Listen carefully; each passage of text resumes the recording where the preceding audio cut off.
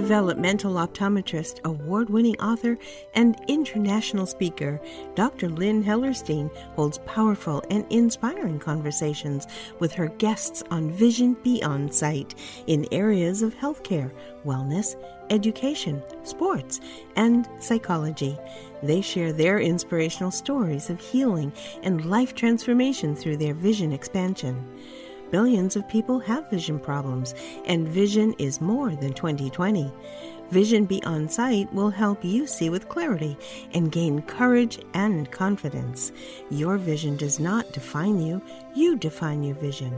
With Dr. Lynn's new way to look at your life through a new lens, you will be ready to meet yourself and receive visualizations for miracles to come. Welcome to Vision Beyond Sight. Hi, everyone. This is Dr. Lynn, and welcome to Vision Beyond Sight. Today, visiting with us is my granddaughter, Edina. Hi. Hi, Edina.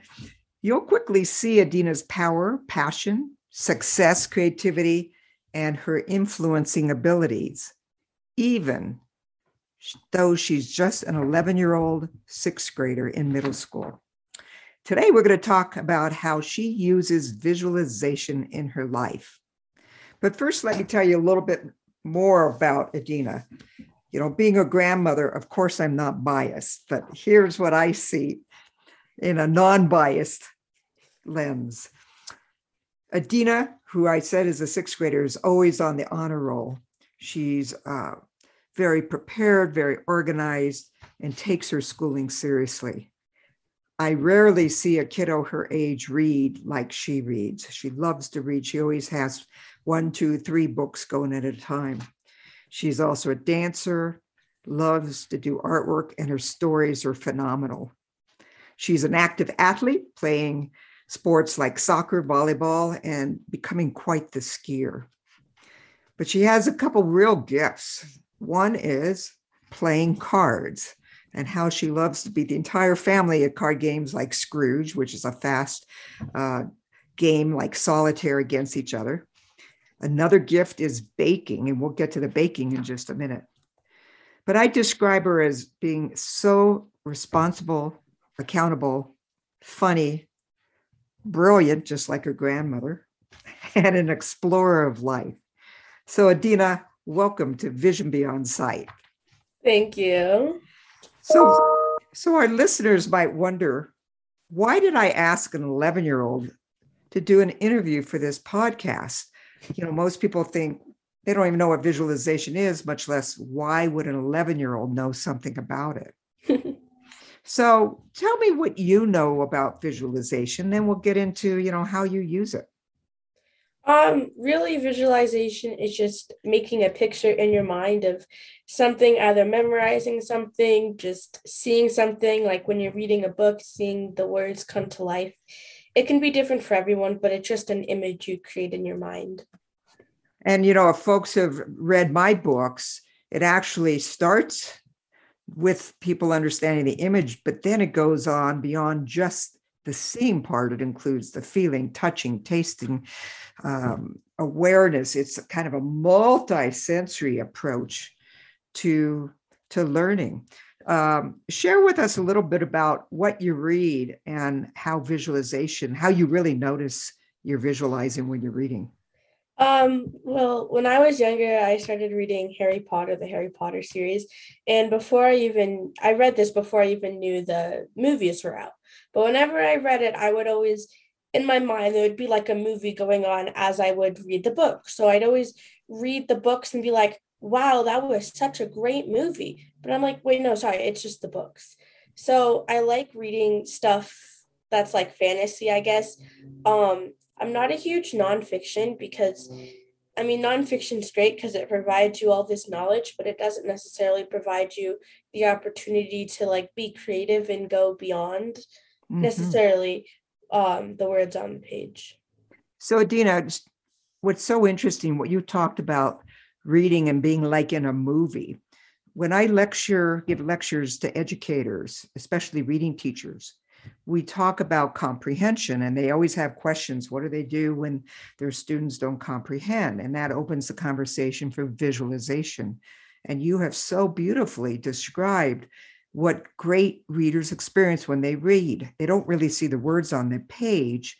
They're into the movie, the picture, going beyond. And great readers often say, like you did, I want to read the book, not watch the movie. And then maybe watch the movie later. So what a beautiful description.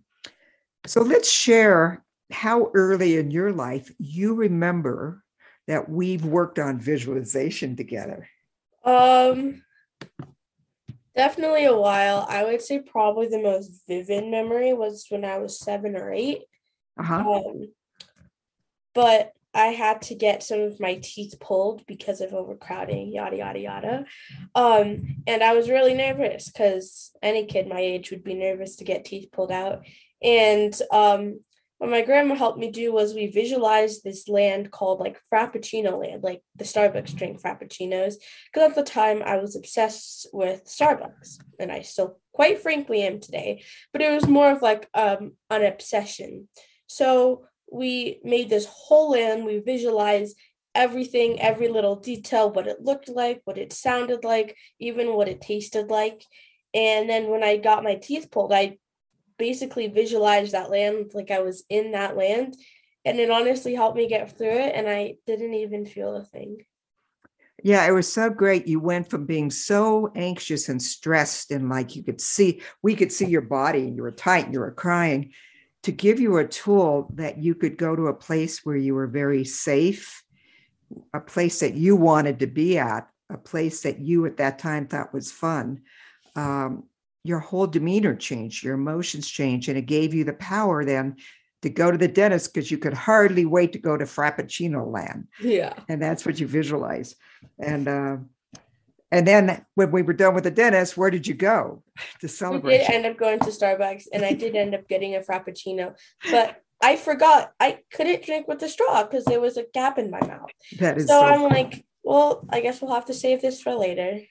Well, and I guess full disclosure, we have no connection to Starbucks except that we're a frequent visitor of Starbucks.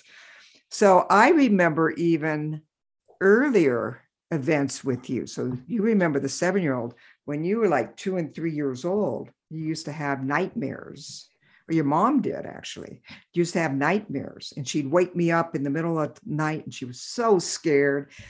And I wasn't really great at getting up in the middle of the night. And it's like, how do we take care of her scared nightmares and put her back to bed? So at the age of 3 or 4 years old, we started doing little balloon trips.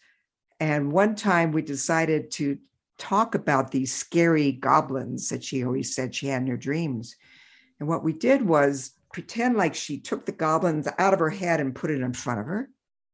And then she dressed them up really funny and squished them down, and they became like funny little objects that you could play with and get rid of. And just by reducing the size, identifying, dressing them up in funny clothes. And this is all, age appropriate. 3 and 4 year olds talk about those things all the time. It really took away a lot of the fear. And if I recall correctly, I don't think she woke me up again with a scary nightmare after that. But she'll have to tell you about the whole story of how she used to dress up these goblins. Wow. Yeah. So one of your passions that I mentioned was in baking. Not only are you the real baker of the family, along with your mother, but how have you used baking to raise money for nonprofits like Sakatuum Campaign? So for Sakatuum Campaign, they had an auction, and I participated in the auction, offering each month I would bake a dozen different desserts for someone. And that's really cool because not only it gives me an activity, but it helps raise money for a nonprofit cause. And your auction item of baking for 6 months is the second or third highest bidded auction item. It goes like crazy. So tell our listeners some of the great things you baked for last year's winner. Well, it was really fun. I got to try to make macaroons. I made carrot cake. I think cake is always really good. For the first time, I tried making blondies instead of brownies. Um, What about croissants? Didn't you make yeah, croissants I right away? did end up for the first time making a croissant. It took a Yeah. while because there's lots and lots of layers, but in the end, it was really fun and it turned out amazing. I made a blueberry cake for 4th of July Yeah. because red, So white, and talk blue. talk about creativity. Where do you get all these ideas from? Um, I would say a lot of my ideas come from like you see online, they're like, "Ooh, did you know you can make like blueberry cake?" And I'm like, "Oh, that's so cool." And then I kind of take my own spin on it and make the blueberry cake and kind of combine all the ideas like, "Ooh, what if we put an American flag on it for 4th of July?" But what if instead of using frosting, we put fruit on the flag or sprinkles or chocolate, who knows? Just to make things different. And that usually comes from whatever's in the kitchen at that time. But Those yeah, are wonderful ideas. And again, this is your creativity showing through and really what your artwork is the baking goods. yeah. And there's times that I'm even blessed that I get to taste them when you make gluten-free bakery goods as well. Wow. Wow, right. So if you were to take just a moment here, Dina, and close your eyes for a second and just allow yourself to go to a place where you're really safe and strong and powerful, and you have the power to create what you want to be as you get older in your life. What pops up for you? Um, I think for me, most people would be like, "Oh yeah, I love the beach," but I'm not really a beach type person.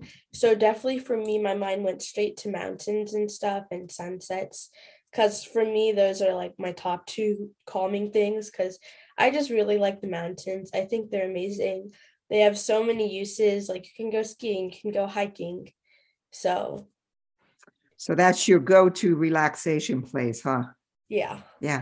So for the listeners, know that just in the moment, you can find your own go-to relaxation place where you're safe, you're powerful, you're strong.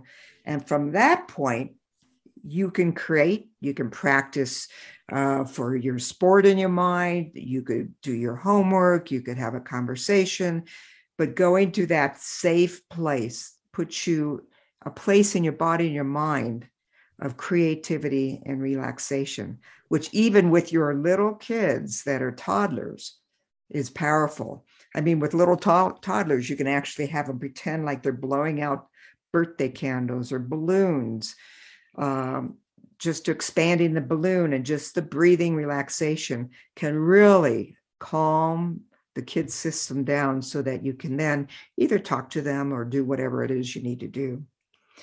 So, Dina, what comes to mind as you picture yourself growing up of what you think you're going to want to do or be as you become an adult? Um, I know like if someone asked me what would be my dream job, I would always say I wanted to be a lawyer because best of both worlds, specifically in like I don't know what they're called, but like car crash lawyers or something like that for a few reasons. The first is I love problem solving and trying to work my way around stuff, but I never really wanted to be a detective because but then I was also really interested in like human science, like neurology and stuff like that. And I'm like, but I really don't want to just be a science in a lab finding cures for brain diseases all day. And I think being a lawyer for like some medical stuff is for me best of both worlds. Mhm. And I mean, everyone's like, you really want to be a lawyer? Are you sure your parents didn't make you be a lawyer? Because they're like, your sometimes parents are like, oh, you gotta be a lawyer. I'm like, nope. I actually really want to be a lawyer. And for the longest time, I really did want to. I didn't want to be the president of the United States, but I'm like, maybe I'll just stick with lawyer for now. Well, you have such high aspirations. And the way I see you, Edina, is that you can be whatever you create yourself to be.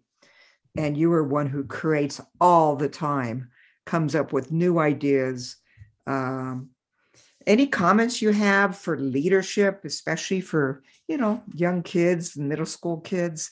Any thoughts that you could share with our audience on that? Just really my number one thing that I'm currently working on and have been is, even though you're a leader, you still have to know how to be a follower, because it's very important, yes, for leaders to be leaders, but by being a leader, you also have to know how to listen to other people's ideas and how to incorporate everything, but also respect that there are other leaders out there. So let them also have a time to shine, to be their leader that they want to be. That's really profound, because too often people think leaders are the boss who make all the decisions and tell you what to do. And much of the literature and the research now is showing the importance of listening as a leader, because the people you're leading have wonderful ideas. And if it's like 1 + 1 = 3. It goes beyond just one or two thoughts. When we really have community and we listen to each other, that is where you build a leadership team. And boy, I see you are on your way to doing that. Thank you. You are welcome. Anything else you'd like to share with the listeners before we close for today? I would say it's also important, of course, listening, but just when you're talking, make sure, if you're talking, make it respectful and kind, because that's the other thing about being a leader, is talking to other people. So if you're talking in a rude, disrespectful way, they're going to be like, no way, we don't want you here. But if you're talking in a warm, welcoming way, then more and more people are going to want to not follow you, but respect you. It is really about building communication and respect and relationships, isn't it? Yeah. Yeah. Anything else? You have some great insights. Well, I have one last question for you, Edina.